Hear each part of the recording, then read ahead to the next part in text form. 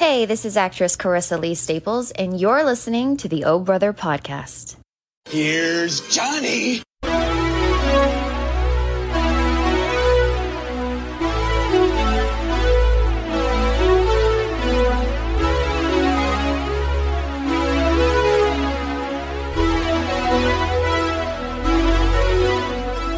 Welcome to the Oh Brother podcast. I'm your host, Dan Smith. Alongside me, as always, my brother from the same mother, Mike Smith.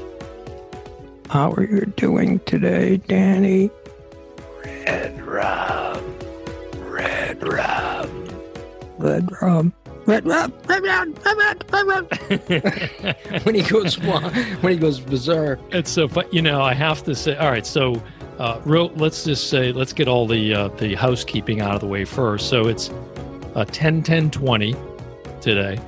And if you have not yet gone to our new official website, we want to direct you to ohb as in brother podcast.com. ohbpodcast.com. You can get all of our episodes, both audio, our YouTube videos as well, because we put our shows up on YouTube. And guys, help us out. We really need to up our YouTube following. We have I'm just going to say it. We have 8 people following us, and I think 2 of them are you and Mom. So go to our YouTube channel, subscribe, hit the notification bell so you're notified when we post new videos. And like Mike would say in the new blog we just released, keep smashing that thumbs up. Mike connecting with Gen Z. Oh, that made me laugh. That was probably the funniest line, was the end of that blog. You can also on the website read our blogs, which Mike puts out almost on a weekly clip now. And you got a new one. It's funny because it seems like there's a theme in 4 of them. It's like the current state of the movies, part 3. The current state of the movies, part 4. Did you get the article I haven't sent you? I haven't read it yet, but because the movies are shut down. Well, Regal closed. Yeah, they're like, I'll be back sometime, maybe never. Right, and it's not because of the virus. Mm-hmm. It's because nobody's going.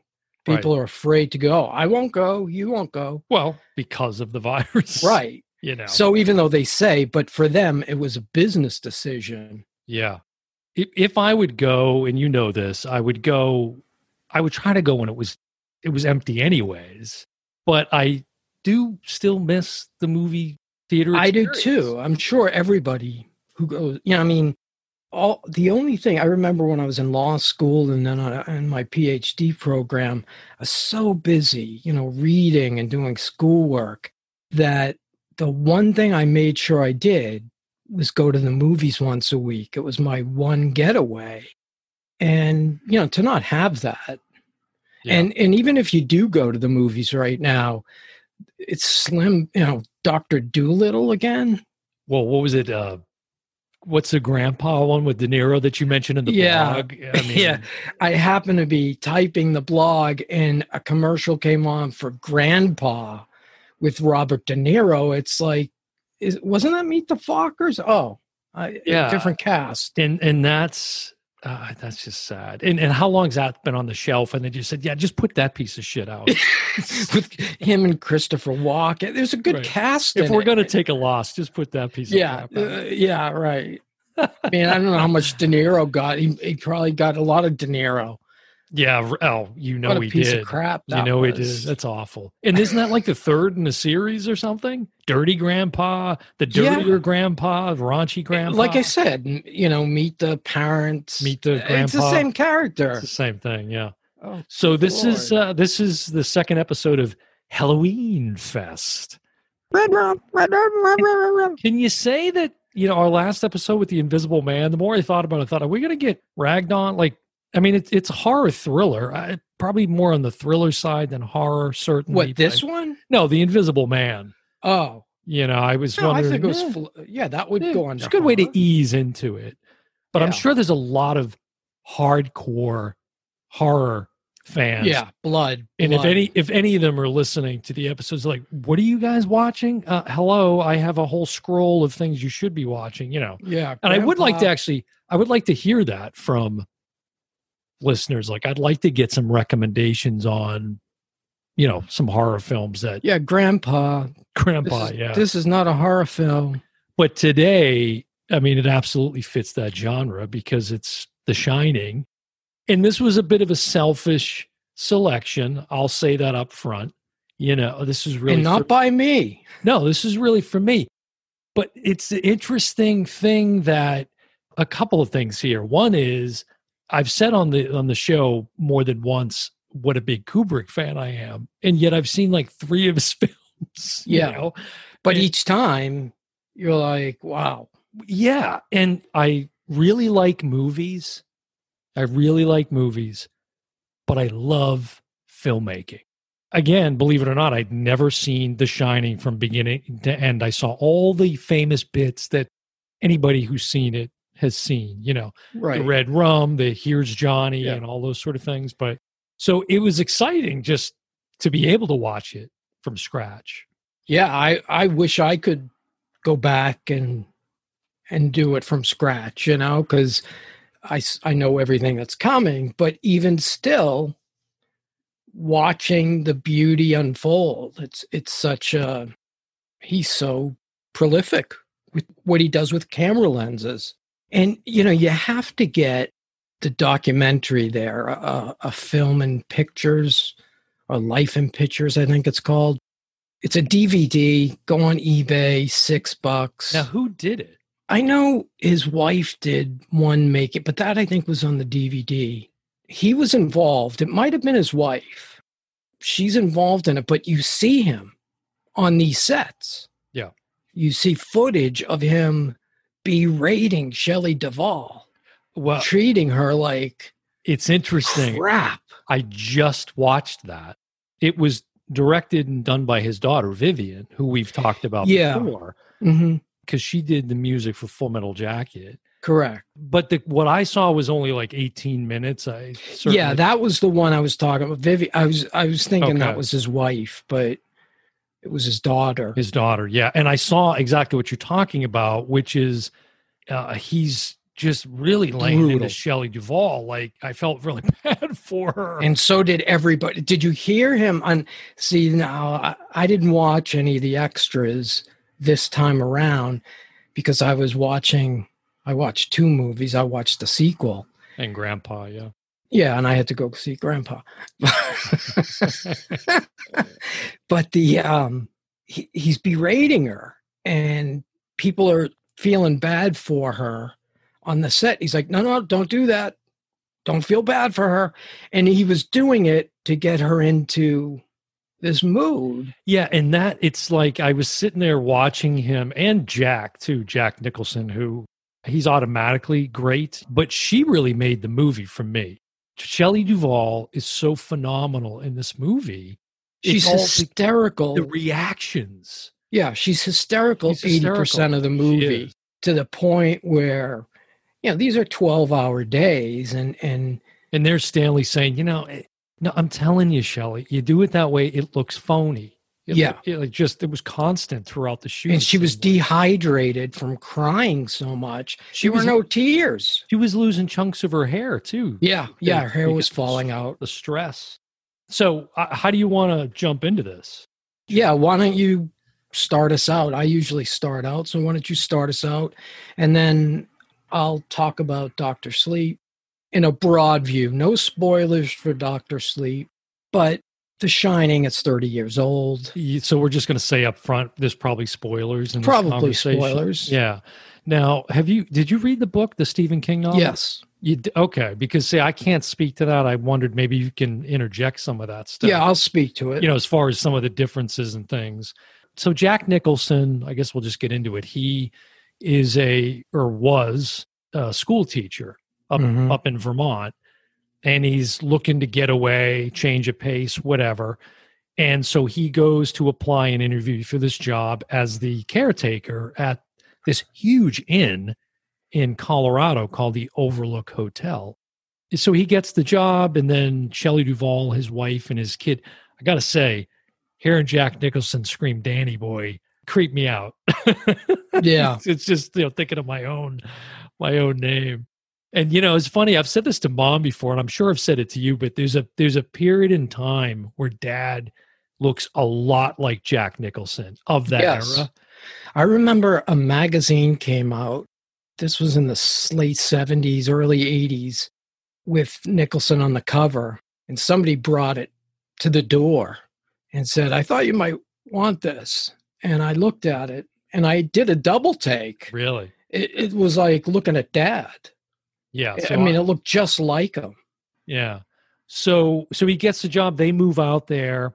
When he's interviewing, the guy that I guess runs or owns the Overlook Hotel tells him a story. He says, "Hey, I need to tell you this up front. Have you heard about the incident that happened here back in like 1970?" And he says, "No." So he goes on to tell him about the previous caretaker who, because of, they assume, the isolation out there, it's months and months you're out there when this place is closed and they're shut down for the season. And he basically went out of his mind, chopped up his wife and kids, his 2 daughters, right? Mm-hmm. And stacked them up in one of the rooms in the hotel. How about Nicholson's response to that story? Which, by the way, the actor telling that story, did you recognize him? No, Mr. Ullman, I think, was the character's name. That's the character's name, but it's Barry Nelson. Barry Nelson, okay. And I've said that name before. Yeah. He was the original James Bond. He was in Casino Royale. I forgot that. When he came on, I'm like, oh, is he the guy that literally believed he was James Bond? No. Okay, that's the other guy. Okay. Yeah, that was after Sean Connery. But this was the guy who did the black and white. It was a made-for-TV version of Casino Royale, which I have on Blu-ray. And Barry Nelson, I recognized him from another movie. And then when I recognized him, I went right to, it's a great trivia question. Right? I have 2 killer trivia questions. That's a good one. To use. One is, who's the first James Bond? Everybody will say Sean Connery. Sean Connery, yeah. And then the second one, totally unrelated, the skipper's name on Gilligan's Island. And everybody has seen an episode of Gilligan's Island, right? Not the actor, Alan Hale Jr., the skipper. What was the skipper's name on Gilligan's Island? That's good. Yeah, because you dropped Alan Hale Jr. on an episode. Did I? Yeah, that somehow came out. It was in our senior. It was in our trivia. Episode. Yeah, maybe it was Alan, because I think the skipper was Alan Hale III, so he just went by Alan Hale. But I don't know. But no, I don't. It's Skipper, the skipper. Yeah, Jonas Grumby. Jonas Grumby. See, as soon as you say it, I'm like, yes. Did you know it really? No, not until you said it. It was only on one episode. It was the pilot episode. It was said by the radio. They had a radio, remember? Yeah. I don't know how that kept going. The coconuts and whatever. Yeah, exactly. But that radio, that white radio, that's a voice came over and said there was a shipwreck. And Captain Jonas Grumby, that's where I heard it. And it always stuck. And I said, oh, that's a good trivia question. And people will say, oh, I got it. I'll put their money down, and they'll say Alan Hale. I'll say, no, that's the actor. That's a good one, yeah. Well, if we wait long enough for our next trivia episode, you can pull it out on me again. I might not remember that. Oh, I bet you won't.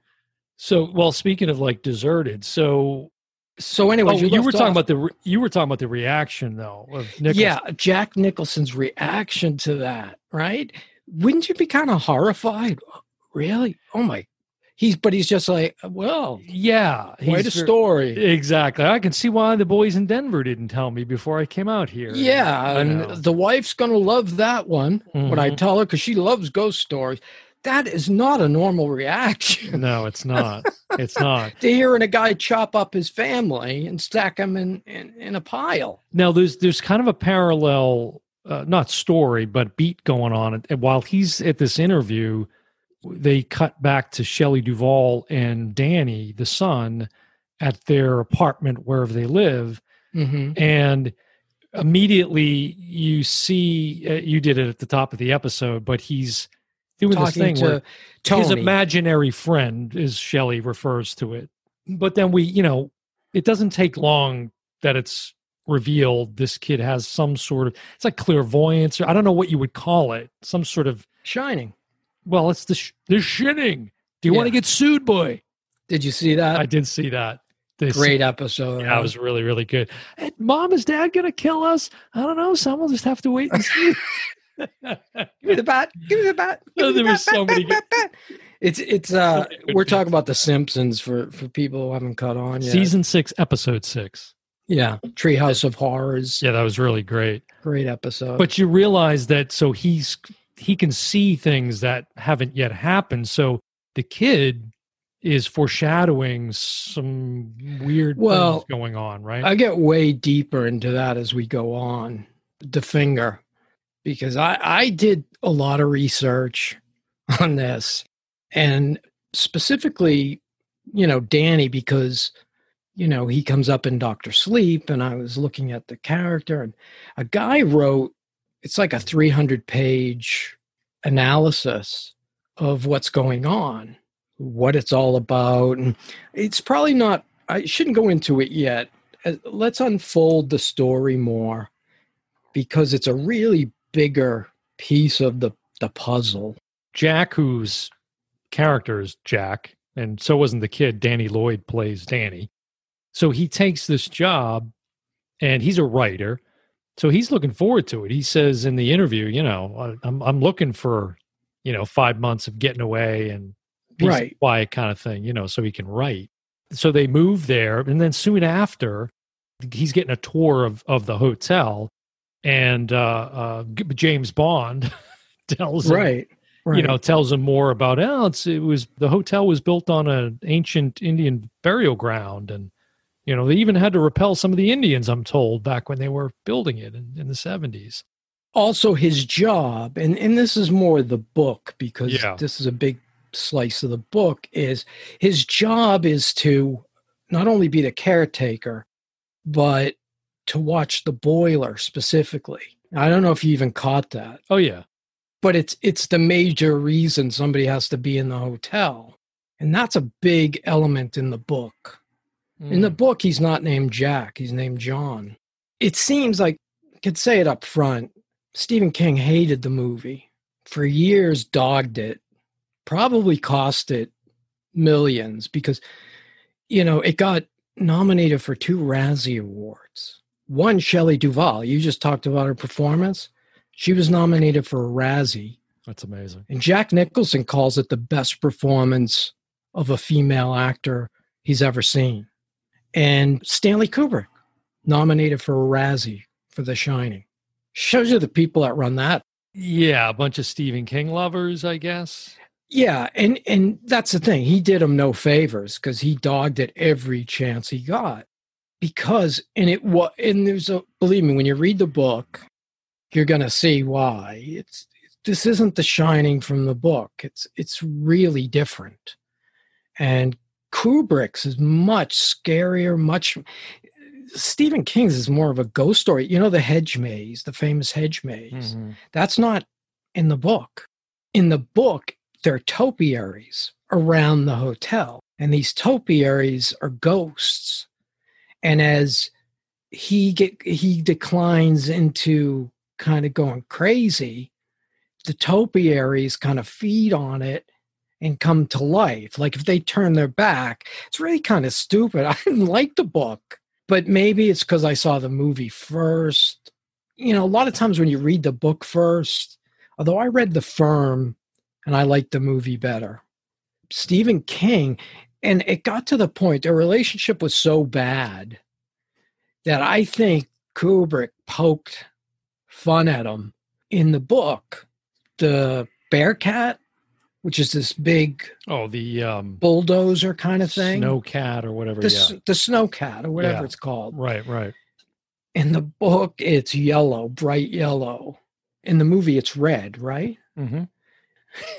So he flipped the colors, and the color of Nicholson's car, he flipped yellow. Those 2 colors. Like a stupid little detail like that, but I swear Kubrick did that to needle him because he was talking bad about it.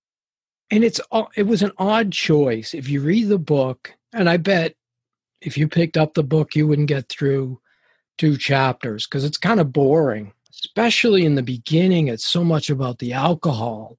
And at the time, Stephen King was an alcoholic. He's a recovering alcoholic. So at the time, he was in the height of his alcoholism. And that was the character. And he didn't feel Nicholson or Kubrick paid that much attention. I thought they did. That early scene when he's interviewing and Shelley Duvall's at the apartment with the kid, and he has an incident in the bathroom. He must have passed out, right, when he's talking to his... Danny. Yeah. Yeah. He must have passed out or something. Yes. So there's a doctor. There's a doctor that comes, this woman that checks on him and all of this, and she's in the living room talking to Shelley Duvall. She's asking Shelley Duvall these questions about the kid's history or something, and because she's aware that he talks to this imaginary friend. And so she's like, when did that start? And Shelley Duvall starts kind of giving her the history. And then she starts asking Danny.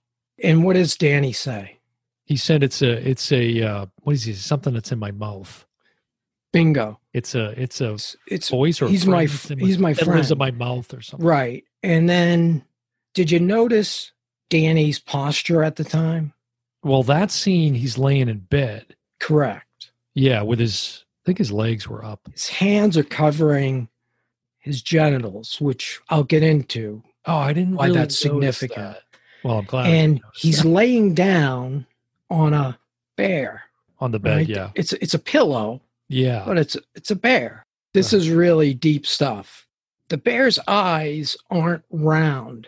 And sure enough, if you go online and find this guy who wrote this big thesis on it, you'll see that exact bear from the catalog. So Kubrick purposely changed the eyes from being round to being like an orange peel shape, And why? Well, think of the blood coming out of the hotel, the doors. Right. And think about what you see when the blood's rushing out of the elevator doors. You see above the elevator. They're shaped like the eyes. So another foreshadowing. Is that correct? Is that why? Correct. Okay. Well, there's more to it. For people who are big Shining people, are probably like, "What is the deal with the bear on his knees?" Yeah, that you've got to be like, "What is that? Is that the bear that he's laying on? Does it look like that?" Well, it's like a pig bear. It's more like a pig or something. It looks like a pig. I always thought it was a pig. We're talking about a scene much later in the film where there's a pig bear or something apparently giving oral to a guy in a room that's with his ass sticking out. That's right. So bizarre. It's the most bizarre scene. So bizarre. If you go online and just write "what's with the bear in The Shining," you get like 100 things come up. But we'll get to that because it's later on. But I want you to realize that there's all these bears throughout the movie. There's pictures when they first go, they're on the tour. What's with the bears? Stop dicking around. Tell me what the bears are. We'll get to it. But when we're on the tour, right? Yeah, but you took me away from the point of that bit I was talking about, which was to set up the fact that there was this incident between Jack and Danny when he grabs him and then dislocates his shoulder or whatever. Yes. But that also reveals that he has a little problem with the bottle. And right. James Bond says to him, Barry Nelson says, we lock up the liquor, and he says, well, I don't touch the stuff myself, Right. And I think he almost gives it away, doesn't he? Doesn't he say, well, the wife and, so I don't touch this stuff. But it was an issue. It came up in that interview. And of course, he has these visions of Lloyd, the bartender, where he sees a bartender and he's telling him to drink, and he's constantly playing with the drink. White man's burden, Lloyd. Yeah, white man's burden. But, this will all make sense. You know, basically, he's there. I mean, you know, a couple of things directorially we talk about too is the way he used those chapter separations. Yeah, the day, Monday, Yeah, exactly. Tuesday. And it was also the time, and then it was the interview, closing day. You know, there's a lot. Correct. That was kind of new. Well, if you think back to the first Kubrick film we did, The Killing. The Killing, right. Remember, that was very much time sequenced. So I saw this as kind of a bookend to The Killing a little bit. Yeah. And in the way it was shot. And it's another thing, which this isn't new for him either, but, you know, the music was as much a character in this film as anything else. That music kept right from the tension. get-go. I think my heart rate was elevated slightly the whole time. Right. The whole time. Just right. It kept building and building and building. And the music had a lot to do with it. The music was really creepy. Like you said, very sudden. I thought the breaks from day to day were almost alarming, but you were talking about the music. Yeah. And right off the bat, the beautiful shots from the helicopter that follow the car, you know, and for some reason when I watched this time, I was thinking they were going to Maine. I don't know why in my brain, unless that's from the book. I thought they were, and I'm saying, why don't I know this road? That could be because King he may even still have a place in Maine. I think he does. Okay. I mean, right. I saw him at the Red Sox game. I was just going to say, if you go to the Red Sox, he was always in those lower box seats. Nobody really talks to him. He's usually reading a book. Our older brother tried to get his autograph. King just blew him off. Oh, really? I didn't know. Yeah, we went, because, you know, they used to have those seats down in like the first base box, and went for a bathroom break, and Stephen King was sitting there, and he approached him. I don't think in there. I just think like outside of the restroom or something, and tried to score an autograph. That would have been creepy in the. Yeah, for sure. I would have just kind of walked away too. He never did get it. Most people knew not to go to him. Yeah, he just I saw him more than once, and yeah.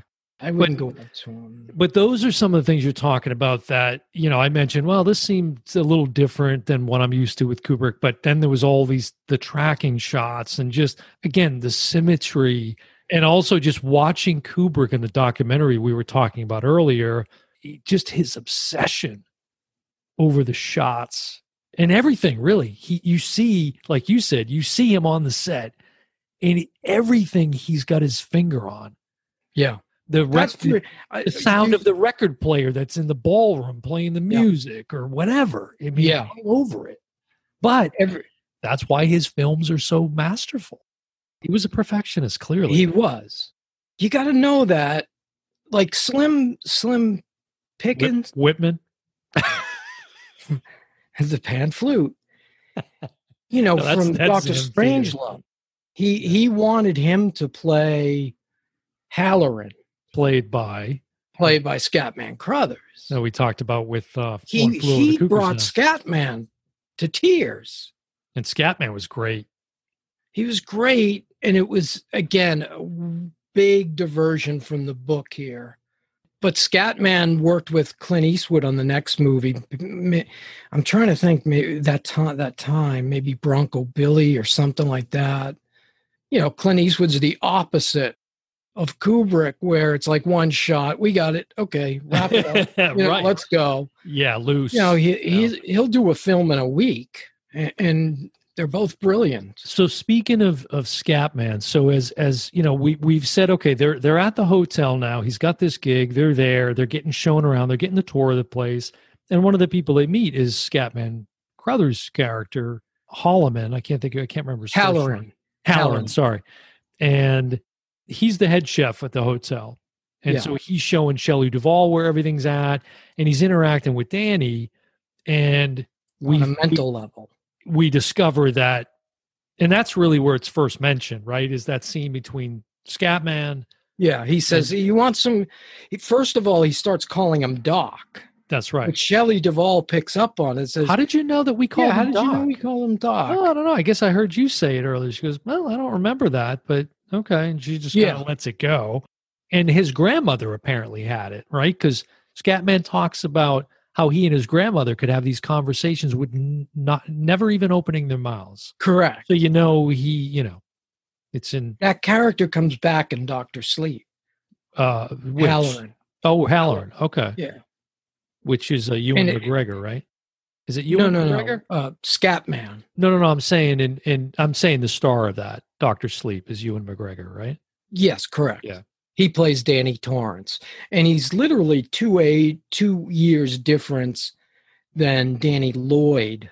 And so that's set. What's the more present day? More? Yeah. Okay. It's like today. And also Danny Torrance makes a cameo in Doctor Sleep. Oh, really? So he's about my age. He's got 6 kids, and he's a biology teacher, is what I saw at the end of Vivian's documentary. Oh, who, Danny Lloyd? Yeah. Oh, okay. I didn't know that.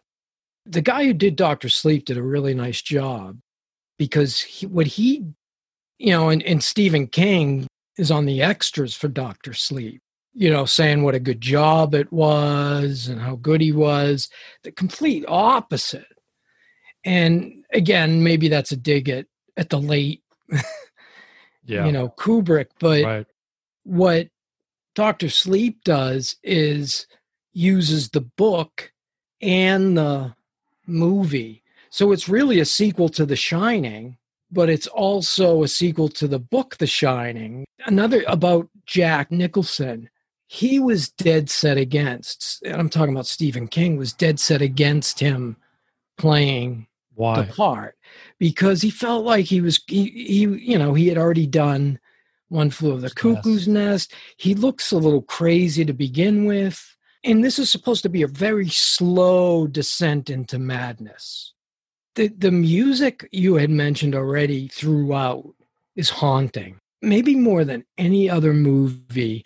I don't, for the big blood and guts horror fans, this is on that level as far as, the music.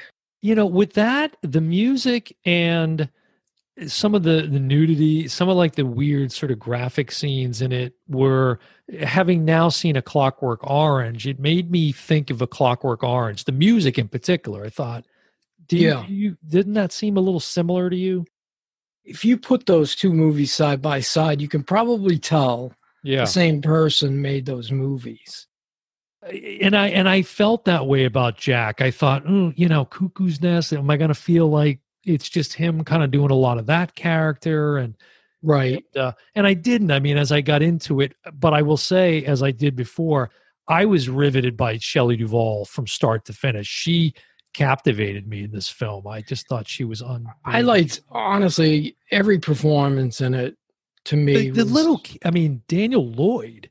Yeah. How do you? What was he? 7, maybe? Yeah, and can you imagine? Having Stanley Kubrick cast, and he's even busting the kids' balls. Yeah, in the snow scene. Yeah, he was very protective of the kid, though. He's like, "Oh, don't look at your hand. No, turn around. Look." Right. I'm like, Jesus, he's 7. But at the end of the day, he would always, put his arm around. And they had a relationship for years. After the film, he would send the family a Christmas card every year. He kept in touch with Danny Lloyd till he graduated college. But yeah, Nicholson does the crazy. Of course, we know that's going to be good. There's a scene where he has this nightmare. It's after this really, again, Kubrick, the master, the bathroom scene, right? He bumps into Gerby. Is it Gerby, the kind of server, butler-looking guy that he bumps into in the ballroom in that scene? He's like it's like almost he's back in the 1920s. That he spills the stuff on his coat. Yeah. They go into the bathroom. It's an unbelievable scene in the bathroom. Correct. And so they have this awesome dialogue back and forth. And he's saying, you used to be the caretaker here. Yeah. And the guy's like, no, sir, you're the caretaker. You're incorrect. Yeah, you're the caretaker. And I know because I've always been here. You and it's cut up your daughters and your wife. Right. And I don't recall that. it's right after that scene that Jack has this nightmare. He's in this huge, I guess it's the lobby of the hotel. It's enormous. Yeah. And he's at the big table where he's been doing his, or trying to do his writing on this old typewriter. Yeah. Right. Yeah. And it was just one of those riveting scenes, him having that nightmare, because you hear him from a distance. Shelley Duvall is hearing like moaning or something, and it's him way off in the lobby. Yes. Having this nightmare. That was a really intense scene, I thought. But again, so much of it was not just his brilliance, but her reactions to what is going on is unreal. At the time, Nicholson was with Angelica Houston, who we brought up in One Flew Over the Cuckoo's Nest. At the end of the day, I guess he would get home and bang, just hit the bed exhausted. And Kubrick's demanding, as far as like when you're an actor and you're on and they're doing like lighting and stuff, they always have stand-ins. Like principal actors are usually off. Not with Stanley. And not with Stanley. It's got to be Jack. So yet, people, Slim Pickens said, no way, I'm not working with him again. George C. Scott, same thing. Yeah, he has a lot of those one-time relationships we talked about. And the guy, he gets the writer, best out of them. Yeah, he does. Their careers. Like Slim Pickens is remembered for that, short scene on the bomb. And George C. Scott, the heck with Patton. I talked about how much I love that. Yeah, give me Dr. Strangelove any day of the week. It's really great. Yeah, and he's a guy. He won the Academy Award for Patton and didn't go. He was the first one to not go get. He boycotted. And he was like home in bed. Oh, he just didn't care. He just didn't give a shit. He just didn't care. Yeah. So I can see that. And then Brando famously did the same with thing. Sally Longfeathers or whatever. Yeah, actually, isn't that the character? That's Morgan Freeman's girlfriend in Unforgiven. Sally Longfeathers. Oh, that's crazy. That's funny. But yeah, and there's a scene on the documentary too, and I would encourage everybody to check that out because it really is fascinating to watch Kubrick on set. There's a scene where Shelley Duvall, you mentioned it with Homer with the bat, where he's trying to, she discovers after a few months they've been there at least, he hasn't written anything, and what he's written.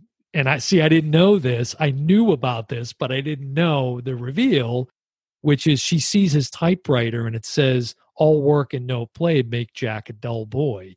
Just thousands upon thousands of pages, which was actually typed with that typewriter by his secretary for 3 months. It took her. That's insane. But when they would have a break, she'd be typing away. That doesn't surprise me. But it's and he catches her, seeing this. He comes up from behind her. So he's like, and she's been walking around with a bat because of some other things that have happened. Yeah. And then he's like, what do you think? So there's the staircase scene and with him trying to get the bat from her, and then she whacks him, and it's a really good stunt there. Yeah, you went away. I thought it was Nicholson.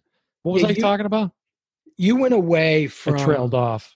Yeah, no, you went away from. You were talking about the scene where you had the dream. Well, I was trying to finish that. Oh, with the nightmare. Yeah. Yeah. Did you want to comment? Well, you should finish that point. I mean, you were making a point about that scene. Was it just the fact that it was eerie, or? Yeah, it was just really reveals in that. I mean, he literally tells Shelley. Yes, he says, "I had the worst nightmare of my life. Yeah, I killed you and Danny, and I chopped you into little pieces." And she's like, "Oh, it's gonna be okay." And she's trying to comfort him, and and here he is being cruel. I know. And again, Kubrick hated Shelley Long. I mean, Shelley Duvall. He didn't like Cheers. He wasn't a big fan of Cheers. Yeah, I wasn't a big Cheers fan. He did like Ted Danson, though, who was up for the role of Jack Torrance. as Sam Malone. Oh, that's funny. But yeah, so he hated that casting. He saw like Jessica Lange. See, And Shelley this is when Duvall. Jessica Lange was, young, blonde, gorgeous. Yeah, no, that wouldn't have worked. You kidding me? See, Shelley Duvall, and this is one of the things about it, and I've said this before on the show, I'm a huge Popeye fan with Robin Williams, and of course she's olive oil, so it's hard for me not to see her as olive oil, but she's so wonderfully odd. Yes. And Dr. Sleep, she comes back.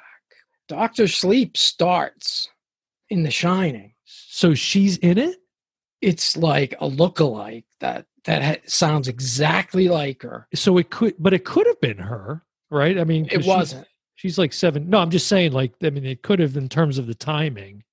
Well, no, present day. I'm saying Dr. Sleep opens. Oh, okay. Danny on the big wheel. We left that out, which is such a great sequence. I know. He's on the big wheel. And what it took, they had to cut down walls because it's in one constant motion. And the hotel was not set up that way. That's really, I was thinking of that while I'm watching, going, how did they get this? And even more so, I think, is the maze when he's following him in the snow out in the maze. Well, how in the hell? How did the kid know? Well, I guess now that I've seen the documentary, it must be turn left, Danny. Okay, now go right. Now turn around. Correct. And you saw the Steadicam, obviously. Yeah. Yeah. This is the first. There were 3 movies that year using the Steadicam for the first time. What were the other 2? Rocky. Oh, yeah. Rocky 2, I think. Yes. And I forget the other one. But the same guy who did Rocky did The Shining. If you remember Scatman, he's... after he gives her the lay of the land when they're on the tour, when they first move to the hotel, Scatman heads off to Miami to live the life where down he there lives for the winter. In the winter, yeah. But he's sensing something's not right with back at the hotel. So, anyways, he gets on the phone and talks to a buddy of his after flying to Denver, I think. And he's trying to make his way back to the hotel to check on things. Right, because he can't get him on the phone. So he calls this guy at like a gas station who owns one of these snowcats. Yes. And says, hey, I'm going to need a snowcat to get up there. Can you help me out? Well, the guy that he's talking to in the gas station is one of ends up being Rocky's coach when that's right. Remember? That's right. Yes. I do remember that. I had to thread that in there. You can see how these relationships somehow get, somebody might have said, hey, I'm looking for someone. Hey, I know this guy. That's how it works. Yeah, it is. Yeah, but the big wheel shot was and the sound. Yeah. Floor, rug. Just right. It's awesome. It's so great. Dr. Sleep starts there. To see that again, and I'm like, oh my God, they're using the footage. But then all of a sudden they cut to Danny and it's a different kid. I'll have to watch that. Yeah. So I was trying to get to beyond that when she clocks him with the bat and he falls back down the stairs. Really good stunt. Whoever that stuntman would look just like Nicholson. So then she drags him, Shelley Duvall drags him into the storage locker with all the food and locks him in because she's trying to get Danny and her the hell out of there. So we think they're safe now. We think they're safe. But I only brought that up because in that documentary, there's an awesome sequence of Kubrick with Nicholson in the storage room, laying on the ground, looking up with his eyepiece, trying to get the shot that you then see in the film, which is looking up at Nicholson. Yeah. And at one point, Kubrick even says, can you do the scene like not actually looking at her, but it's kind of looking down? And sure enough, when you see the scene, it's like just masterful. Yeah. And then the actual scene, you see all the guys underneath them. And it's filmmaking's just it's unreal. It's fascinating. The lens, he's constantly with the lenses. And the documentary I'm talking about, it's narrated by Tom Cruise, and obviously he got to work. Well, there's shots of him talking about artificial intelligence. Kubrick. And yeah. he's like showing somebody this is my next picture, and he made these special lenses for it. He did have a relationship with Spielberg, and Spielberg used to fly over to London and meet with him. And he had asked Spielberg, I think, to do one of his movies before. So yeah, to get some of these famous shots. Yeah. So, how many doors did Jack Nicholson break? Well, that final scene, that's funny because now I'm thinking of Homer when he breaks through. Yeah, right. You're gonna have Johnny. You're gonna have to do that side by side. Yeah, there's nobody there. He's like, no. Yeah, right. And then it's David Letterman. Right. Hey, it's Grandpa. Don't. Yeah. And then the last one is, I'm Mike Wallace. Yeah. Hi, David. Yeah. Grandpa. So good. And that's only like a 5-minute clip or something. It's great. So it continues, he continues his descent and his stalking of her and the kid. And, I don't really want to bring it to the conclusion because that's where you give away a lot of the stuff.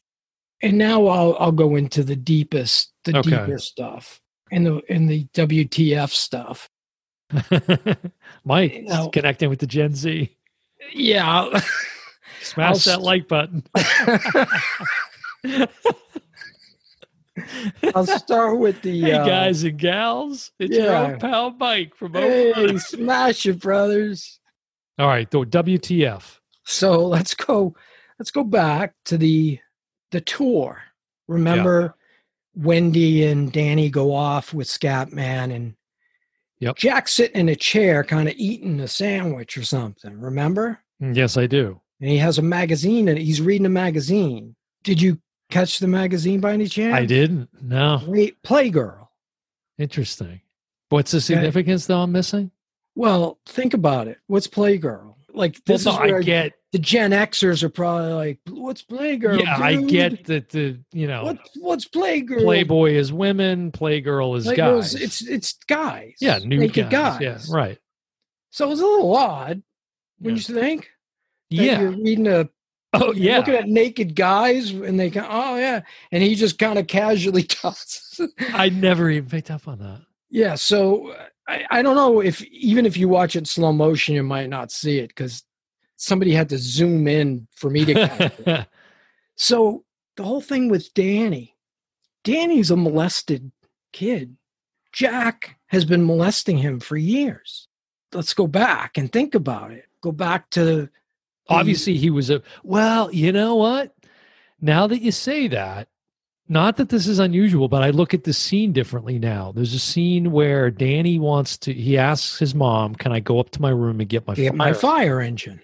And she says, no, your father's trying to sleep, blah, blah, blah. Anyways, I'll tiptoe. So he goes up there, and then there's this encounter between he and his father. But then he ends up sitting on his lap, and it just gets it's a little creepy. But, Jack's descending into this madness. So I think I got too focused on that. And there's like a rubbing of the arm. It's a little weird. I'd never do anything to Danny, right? Yes. Now, if you think about it, it goes from that scene to Danny with the scars on his neck, sucking his thumb. Okay? It was Nicholson that did the scars on the neck. Yeah. Remember, she calls him out on it? And says, "You son of a bitch!" Right. Well, he's got this That's right. This look on his face of like, "What?" No. So think about this, and you go back, and he's been molesting him when he's talking to the doctor. Where's Tony? Tony's in my mouth. Right. And then all of a sudden, she starts to dig a little bit.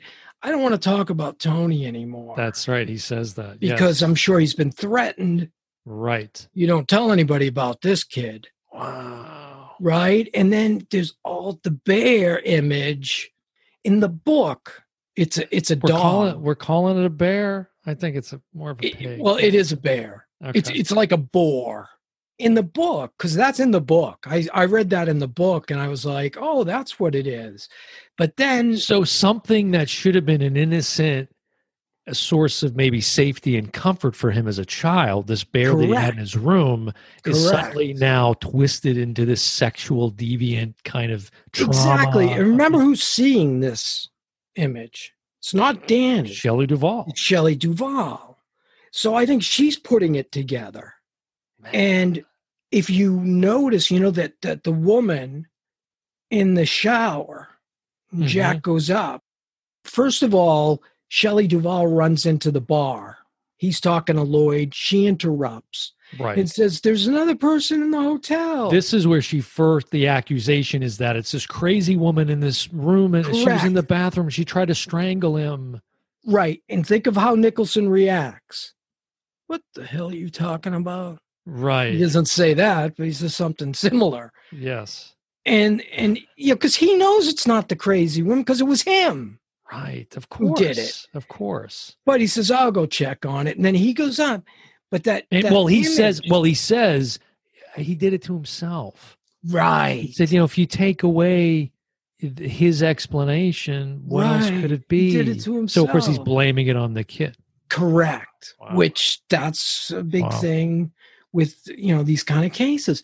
Also, if you notice, the woman pulling back the curtain, when the young woman becomes this old, hideous woman, Jack Nicholson, there's a same sequence, him doing the exact same thing, where there's a shot where he's pulling a curtain back. It's the exact same shot. Oh, I think that's when they get in the tour of their quarters where they're going to live? Yeah, because some of it comes up there. There's a picture on the wall, right? Yeah. And it's two bears. And one bear's standing up and the other bear's sitting down. I mean, this stuff gets really... I can't. It's so like peripheral, yeah. Yes. But when you see it laid out by a guy who's probably did his, master's thesis or PhD thesis on this, and it was like 300 pages. Was this when Kubrick was still alive? Yeah. Or was it real recent? No, it's older. Okay. I wonder if he ever commented on it. I can't imagine he would. Probably not. But I can't when you see all these little details and you add it up. Just in your descriptions, I'm now blown away by it. Yep. And, fast forward to Dr. Sleep. Danny has become an alcoholic, and he's been the victim of abuse, and there's hints of it in there. If you watch it again after you see this explanation. If you think about it too, Jack, it makes me now wonder, as is often the case, right? He was very likely abused because, not only because he then inflicted it on someone else, which, like I said, is very common. Yeah, that's like a common thing. Right. Abusers were abused. And I may be reaching, but, you think about, were some of these things this weird, twisted attempt at by him to reconnect with the childhood he never had? If you think about him tossing the ball, the rubber ball, and all work and no play makes Jack a dull boy. I don't know. There's it makes me think there's some other thread there too. I would say no, only I would like to know about his origin. I guess. Right. But yeah, if you put that thread together, and there's another scene I'll tell you about when she accuses him, and he's walking down the hall, and he's walking by mirrors. There's a big long hallway on the way to the bar, and there's all these mirrors. And if you notice, every time he goes by a mirror, he's like, he's that was an awesome scene. Right. Every time, because he doesn't want to see his he does not want to see himself in the mirror. You don't want to see yourself, because of the things you've done or whatever. So it seems so obvious now. Yeah. But when listening to this guy, that's deep, and reading his stuff, and then knowing how Kubrick thinks about everything, there's no accidents in Kubrick, and the way he shoots Nicholson getting the tour of the bedroom, and Nicholson, that's when he does the thing, and he looks in, he says, just right for a young It's very boy or homey. something." Yeah, very yeah. Oh, When right, he punches just the for a young bed, boy. Yes. that's when he's punching the bed. He goes, "Yeah, very homey." cozy. Yeah, homey. And then there's a shot of him and Shelley Duvall in the bathroom. Right. That's where the bear picture is. Okay. When he looks into the boys' room, and it's creepy the way he does it. He kind of like turns his head to look into the boys' room. It's real creepy stuff. It's amazing. That's amazing. Yeah. It's like 2 movies in one now. The ending of the book is much different Yeah. than the ending of the movie.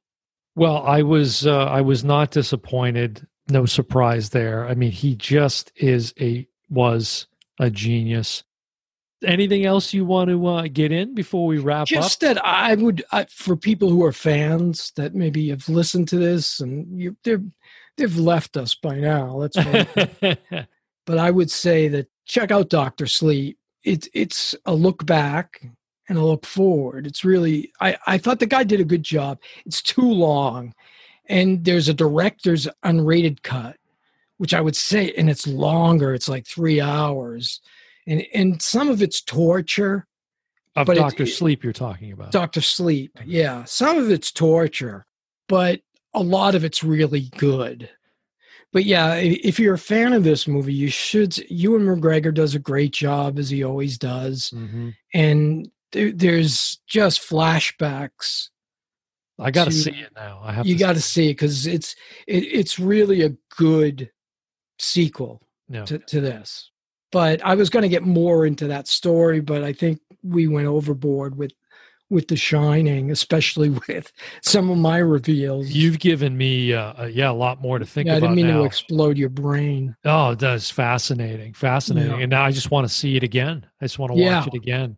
It's one of those movies you can kind of watch back to back and not be like bored because you'll pick up things. So. It's a good one for October. It's fitting for our Halloween fest. And it is a creepy movie.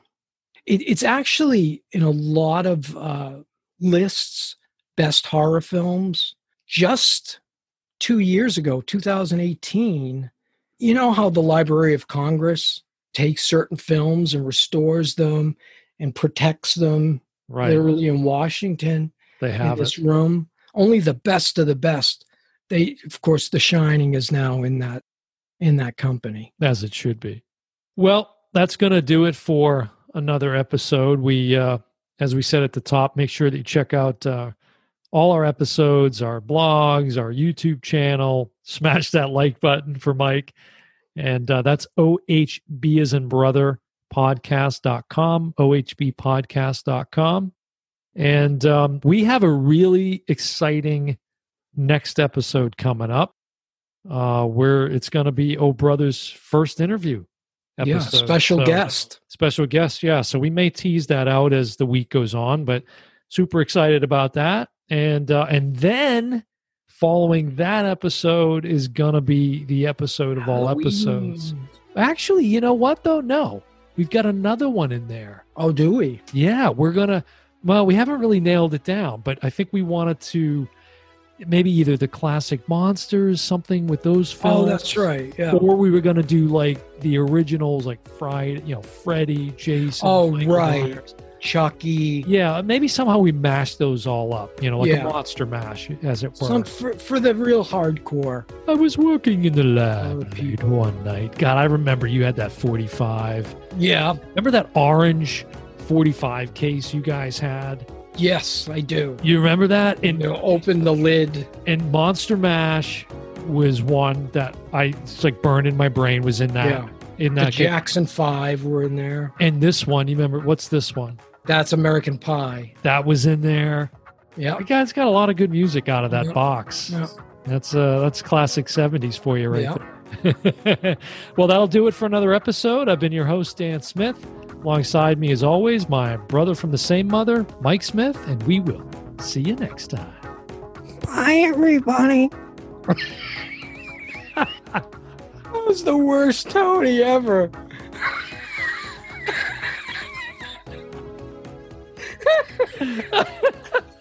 That's staying in the final cut. Terrible, man. That's staying in the final cut. All right.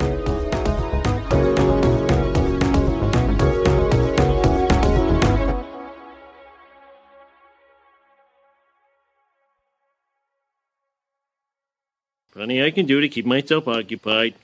Maybe I'll check out that axe collection. See you later. Mom, is Dad gonna kill us? We're just gonna have to wait and see. Hi, everyone. This is Cindy Busby, and you're listening to the Oh Brother podcast.